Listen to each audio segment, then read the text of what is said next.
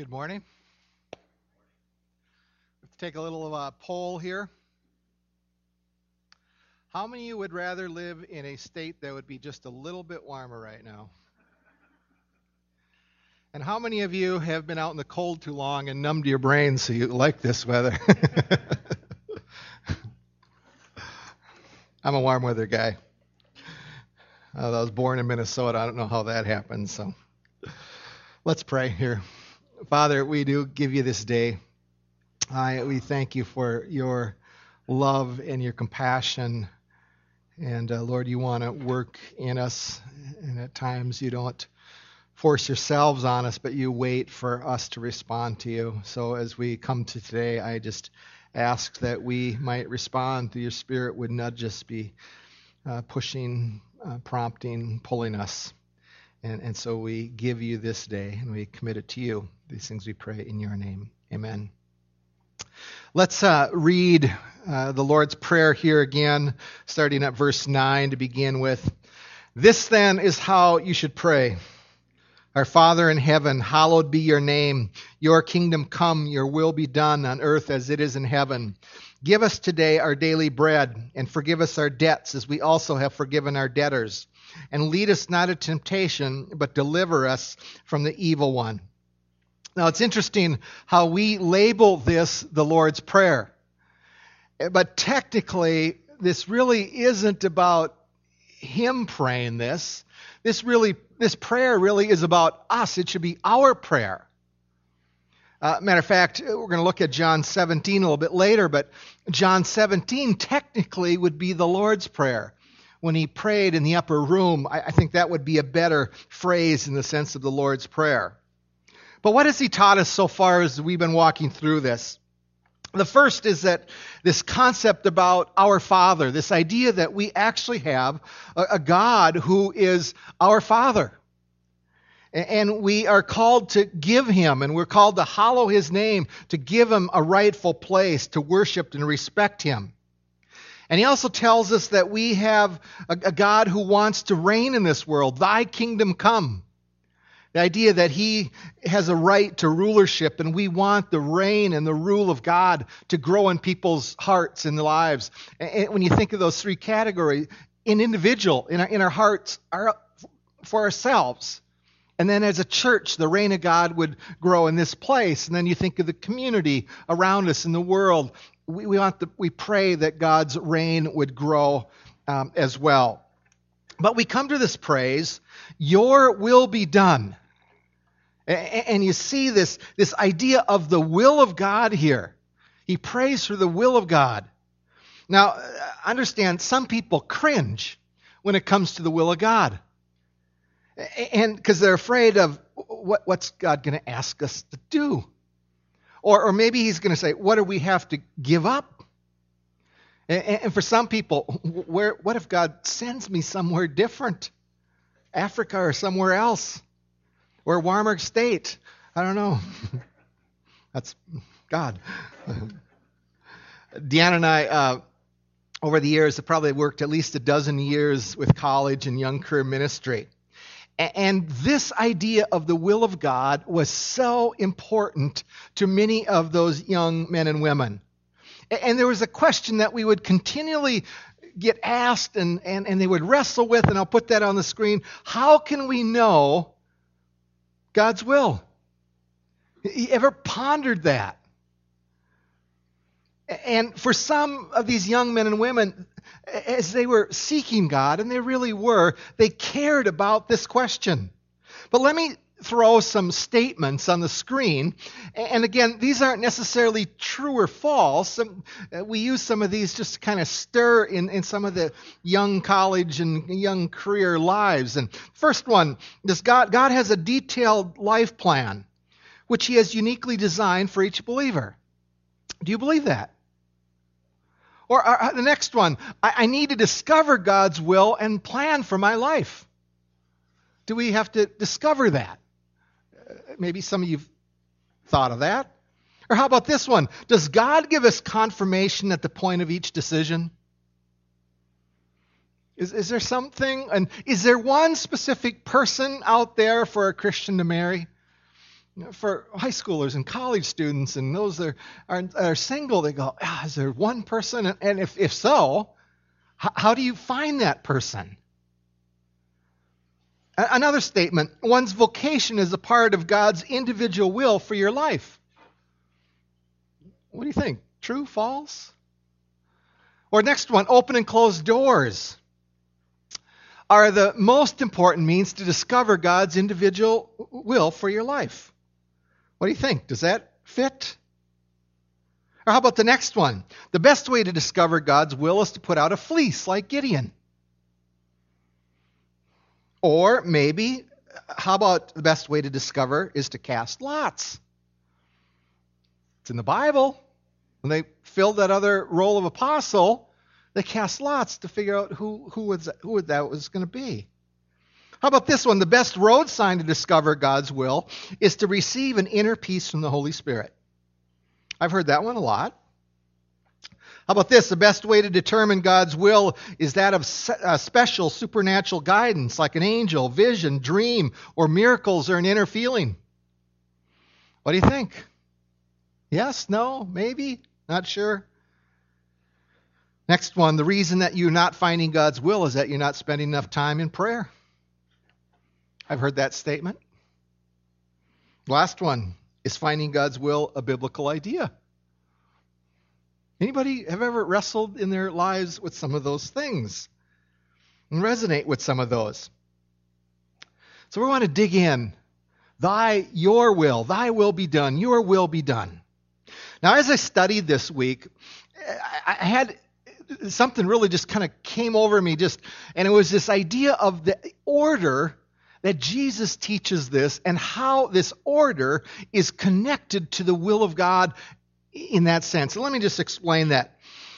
It was no accident that Jesus begins this teaching on prayer and he says, pray to our Father who art in heaven. This idea of Father in heaven is connected to the will of God deeply. Matter of fact, for your notes, if you're taking notes and following on the outline, I said it this way, number one. A relationship with God as Father sets the foundation for God's will.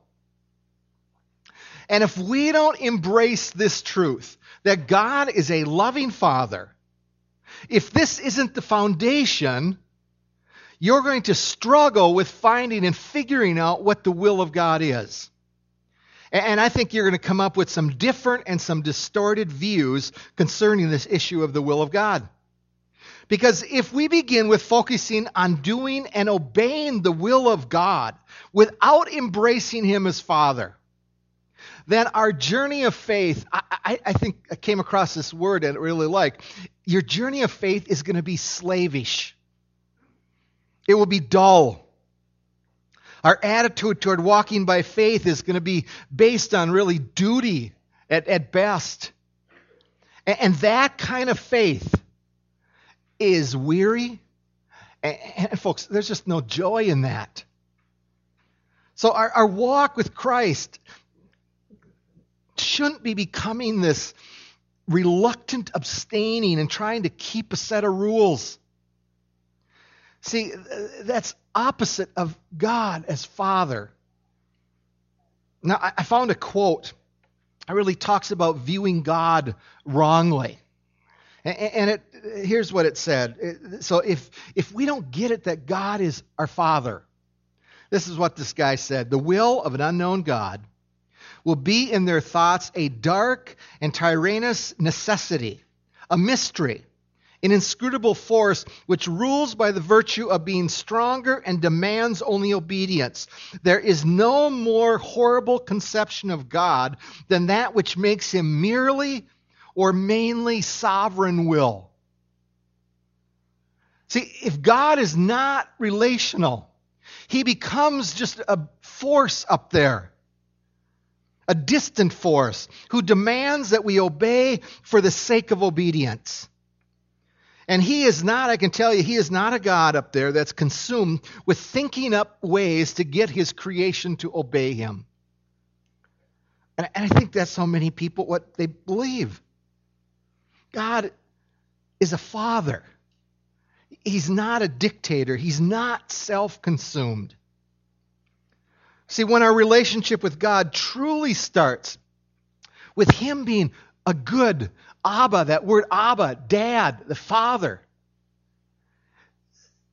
all of a sudden, obedience is not hard. And it's motivated, the idea of obeying him and wanting to do his will is done because he loves us. And we just want to return that love to him. We seek to do his will because why? As a father, we trust him. He's compassionate. He knows what's best for us. He really cares for us. Now there's a picture that I'd like to kind of put in your minds. That relationship of God as Father is like a fence. And you think of the duties of a fence in one sense, it's to keep the critters out, to protect, to keep us from wandering. And maybe even a more pointed way, fences also at times are the boundary markers of what somebody owns. So the relationality of God is like a fence that's going, I want to keep you in that. And I want you to know my will within that boundary of relationality of being a father. But here's where I need just to go down an alley for a second. Because sitting on that mountain, the Sermon on the Mount, he's talking to a large group of people and recognize the different kind of people that would have been sitting there listening. There were some who was just, you know what, they were just, somebody drug them there, and they really didn't care. So when they heard, thy will be done, your will be done, I don't think they really cared. And there were some that would have been curious there, of going, yeah, I suppose I never thought of it about God's will. And then I think there would have been others, like the disciples, that were going, yeah, I want to know about the will of God. But the fact is, when you look at those three categories, I'm convinced that there might be all three categories represented in this audience as well. Some people out here with us today are going, I don't really care about the will of God. Makes no difference to me. And others might be curious, and others are going, yeah, what is God's will? And I would say this, God's will is important because our spiritual lives and our eternal destiny depends on it. It matters.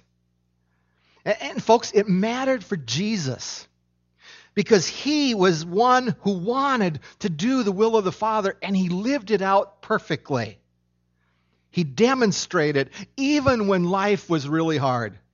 Matter of fact, look at Matthew 26, verse 39. This was just before he was arrested. He got out to pray after the supper that night. And he says, and going a little farther, he fell on his face and he prayed, saying, my Father, if it's possible, let this cup pass from me. Nevertheless, not as I will, but as you will. Do you catch that? That there's really, he had his own will in his humanity. He had things that he had to decide, but he's saying, God, not mine, but your will. Your will be done. Now, what was the will of God as he prayed, your will be done here? Number 2 for your notes, if you're taking that, I said it. Your will be done includes the mission of redemption through Christ. Your will in that context was him going to the cross and sacrificing himself for the sins of the world. Your will be done. You see, the plan of redemption, when it comes to that Lord's Prayer, thy will be done, is one part to it, is the redemption that God wants in this world. Matter of fact, 1 Timothy 2, let me put that on the screen and I'll show you how this fits in. First of all, then, I urge that supplications, prayers, intercessions, and thanksgivings be made for all people, for kings and all who are in high positions, that we may lead a peaceful and quiet life, godly and dignified in every way. This is good, and it's pleasing in the sight of God, our Savior, who desires, and here is God's will, that all people be saved and come to the knowledge of the truth. For there is one God, and there is one mediator between God and men, and the man, Christ Jesus. See, thy will be done. God has desire for this world and its redemption. And the gospel, he wants the gospel penetrating the lives of people. So when Jesus is saying, thy will be done, a portion of that is redemption of people in this world. But look a little farther, John 5:30. Let me read another text here. He says this, I can do nothing on my own. Jesus is speaking here. As I hear, I judge, and my judgment is just, because I seek not my own will. There again, he says it again, but the will of him who sent me. Now, when you ponder, the motive of Jesus was this. He wanted to do what his Father desired. And matter of fact, he did it perfectly. So as he teaches us to pray, your will be done, he's calling us as disciples to respond like he did, to please God. Now, number 3 for your notes, because God is our Father, we are to make God's desires and his purpose a central part of our lives on this earth. This is God's will for us. We want God's center in who we are. Thy kingdom come, thy will be done. God, would you reign in this world? Would you reign in my life? Would we respond to your desires? But sometimes, I'll tell you this, it gets out of whack.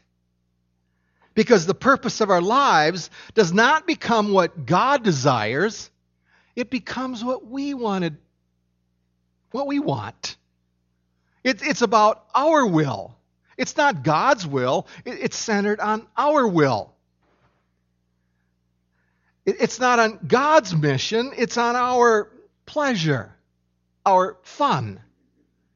So when we pray about the will of God, too often again, it gets shifted from God's will to this idea of what's about my circumstances, God, the things that I'm going through. And now, the good part, he still cares about that. He cares about us individually. It's very true because he loves us. But in this context of praying God's will, it's more than just us and our stuff. So this as well, we also tend to be selective. Do you realize that? And when we pray about God's will? In some of the decisions. Because so often we only pray about God's will when it comes to major decisions. Isn't that true? God, should I quit my job this week? God, should I move to Florida where it's warm? Okay, we pray about big things, but how many of us have come in the restaurant in the last month or two, and we look at the menu and we go, oh God, I want to know your will. Should I have the fish sandwich or the cheeseburger? Chicken. It's that. Do we pray that? And the answer is no. We decide. Now the question, let me throw this question on the screen. Why do we only seek God's will on the really big issues in our lives, and we don't on the small ones? And I think the answer is we don't like to live with uncertainty. Do we? If we had to stop and admit it, we want to know. We hate not knowing. We got to figure things out. And God, would you tell me what? But look at 2 Corinthians 5. A text that I think applies to this. So we are always of good courage. We know, now by the way, it's saying heaven, this isn't our real home. We're going to get a new body. But we are at home in the body. We are away from the Lord. For we walk by faith, not by sight. Yes, we are of good courage, and we would rather be away from the body and at home with the Lord. So whether we are at home or away, we make our aim to please him. Another way to say it, so often we want to discover God's will because we're uncomfortable to walk by faith. And we want to keep flipping on the switch and go, God, you got to show me the light, which direction to go. And sometimes he just goes, no, I want you to walk by faith. I'm not going to give you the answer. But you recognize how often we want to go, God, tell us. And God, should I go on that missions trip? So we'll put out a fleece like Gideon did. Okay, God, if it's raining tomorrow, I'll go on the missions trip. If it's snowing tomorrow, I'll stay home. But do you realize if you go back to that story of Gideon and him putting out the fleece, he actually put out the fleece because he was disobedient. He'd already been told what to do. God had instructed him already. When we lived in Vancouver and working with a college ministry, one of the professors at Multnomah Bible College wrote a book when we were out there. And the book was the title was this, Decision Making in the Will of God. Very controversial book at the time. His name was Gary Friesen. And he actually came over to our college group one weekend, and he met with our college students on this issue. And let me just show you, to kind of stir you, show you a quote that he said from the book. Now, concerning finding the will of God, okay? The word finding we normally use in the sense of learning or obtaining or attaining to God's mind. When we seek to find God's will, we are attempting to discover hidden knowledge by supernatural activity. If we're going to find his will on one specific choice, we have to penetrate the divine mind to get to his decision. But then he goes on, finding is really a form of divination. This idea was common in pagan religions. Now, it's a real thick book because he goes through almost every example in the scriptures surrounding the will of God and digs into it, what it really means. So you understand it as we look back and go, what, God, is your will? Why your will? And I'm going to argue there's another piece to it as well. It's salvation. It's putting them deep within our hearts that he becomes central. But there's another piece. Romans 12:1. Let me show you this. I appeal to you, therefore, brothers, by the mercies of God, to present your bodies as a living sacrifice, holy and acceptable to God, which is your spiritual worship. Do not be conformed to the world, but be transformed by the renewal of your mind, that by testing, and here we go, you may discern what is the will of God, what is good and acceptable and perfect. Now, so often, people miss the point. They quote these verses a lot, and they really miss the point. And usually they point to the renewing of your mind. That's the emphasis of the verse. And you go, no, that's not the main point. Renewing the mind, the purpose is to be transformed, to be changed. Our hearts to be changed. And for your notes, I said it this way. Your will be done includes God's desire for us to have transformed lives and hearts. He wants us to be thinking different, to be living different. Our hearts' motives be different.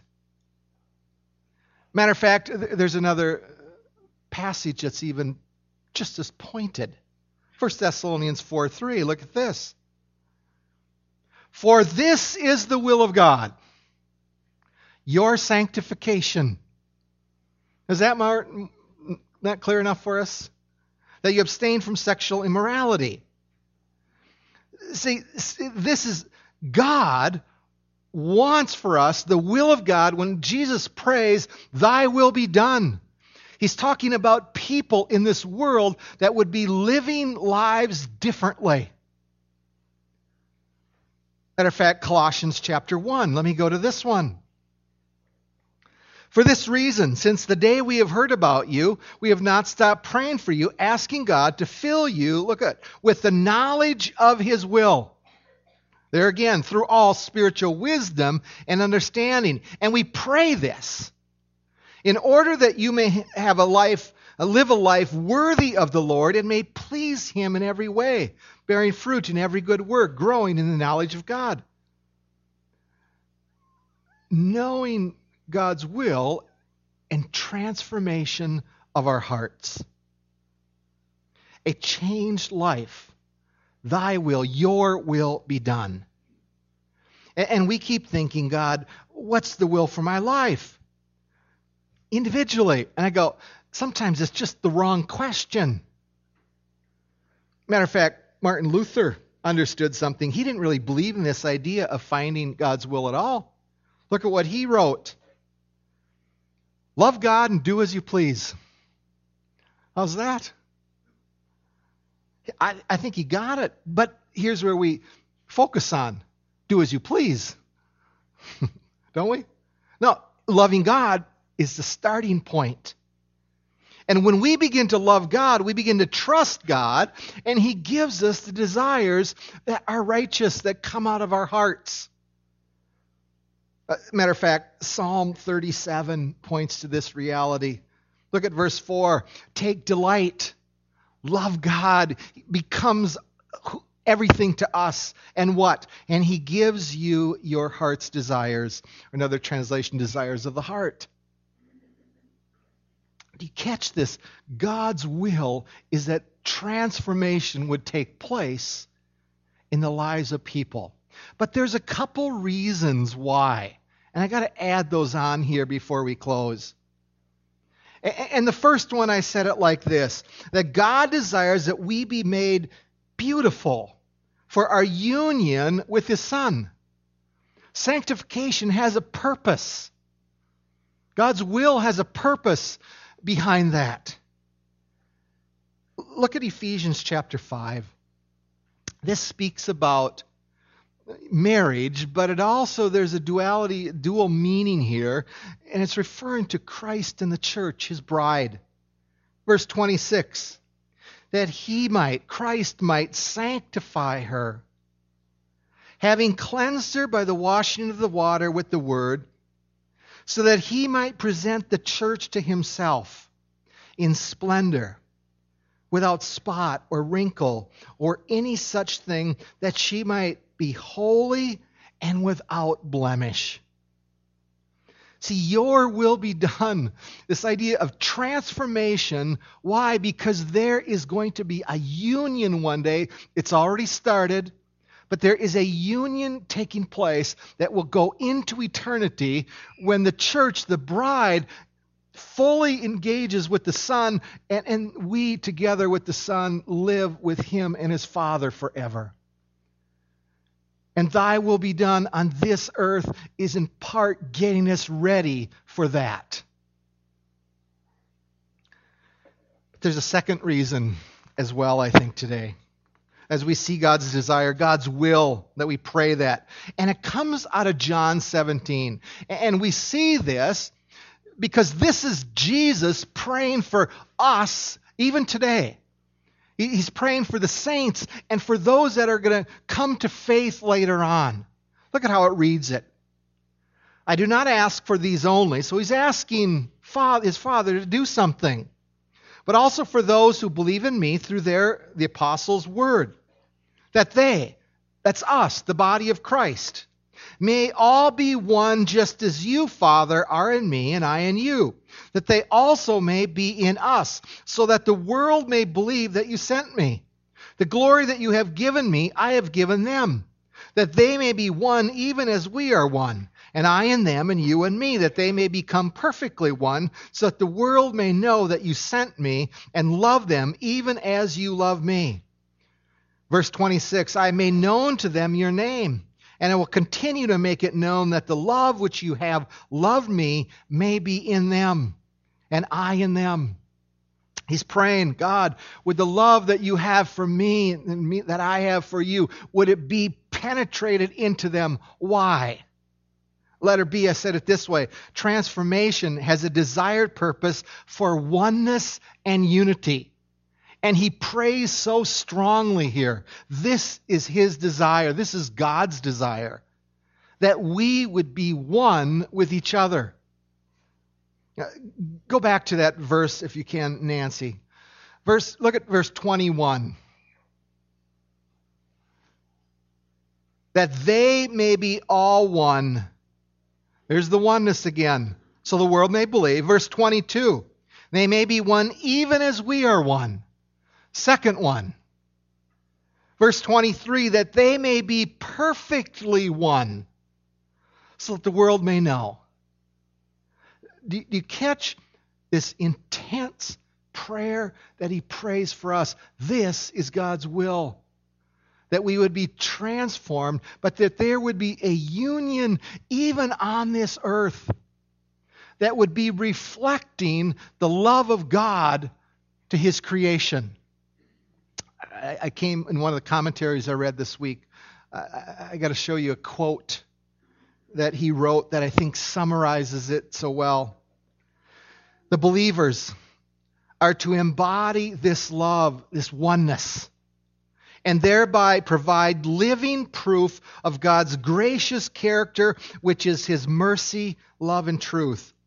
They, meaning us, a church, will be an advertisement inviting people to join in this union with God.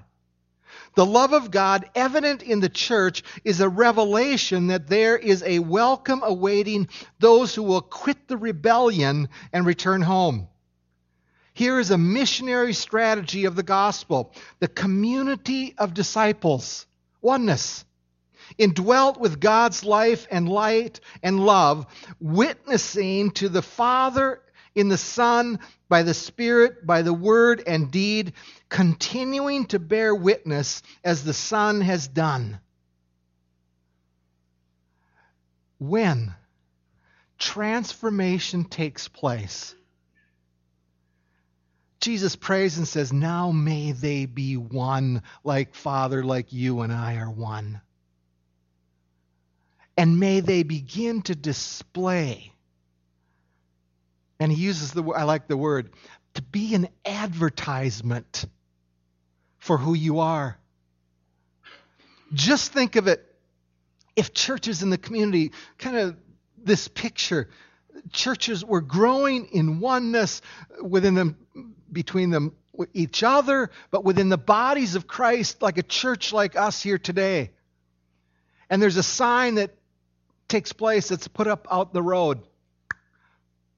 Love, God's love, union. He loves the world. We become an advertisement for God's mercy, his grace, hope, peace. That is the will of God. And we pray, Father, your will be done. That there would be a changed world. Thy kingdom come, your will be done. And it starts with us embracing this Father, wanting to do his desires that he gives us. And we make a difference in this world. Why don't you stand and let's pray. Father, again, at times it's we recognize, and even in my own life, how the will of you is centered around me and my stuff. And Lord, you want us to pray bigger here. You want us to pray differently. So Lord, as we pray, your will be done, I pray for transformation through the gospel in people's lives. That people would come to know you, would understand this great redemption that you have offered. Father, I pray that our hearts would be melting into your love, that you would be changing, you'd be giving us new desires, not based on selfishness, but based on what you would desire. So Lord, change us. And Lord, I pray for oneness here within our body. Would you give a sense of purpose? And would we embrace your love so much that it just flows over into each other? So, Father, we ask that you would work and that your will would be done in this place and that your kingdom would reign in this place. So we give this time to you And Lord, I just pray as we walk through this week that we would be recognizing our need to make you the center of our lives. So thank you again for your words. These things we pray in your name. Amen. Have a great week. Love God this week.